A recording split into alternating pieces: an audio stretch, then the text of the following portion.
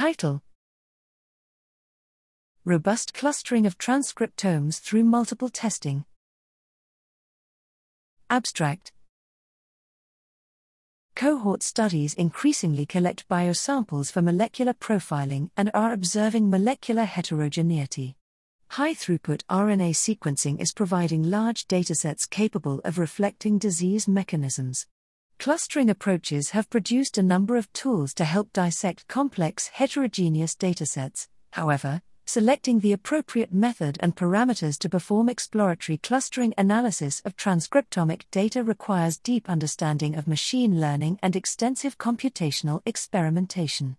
Tools that assist with such decisions without prior field knowledge are non-existent. To address this, we have developed a suite of tools to automate these processes and make robust unsupervised clustering of transcriptomic data more accessible through automated machine learning-based functions. The efficiency of each tool was tested with 5 datasets characterized by different expression signal strengths to capture a wide spectrum of RNA expression datasets. Our toolkit's decisions reflected the real number of stable partitions in datasets where the subgroups are discernible.